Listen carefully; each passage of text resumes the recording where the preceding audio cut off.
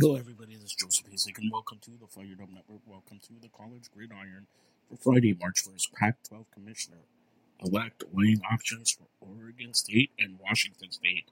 A report of 14-team college football playoff format gaining momentum.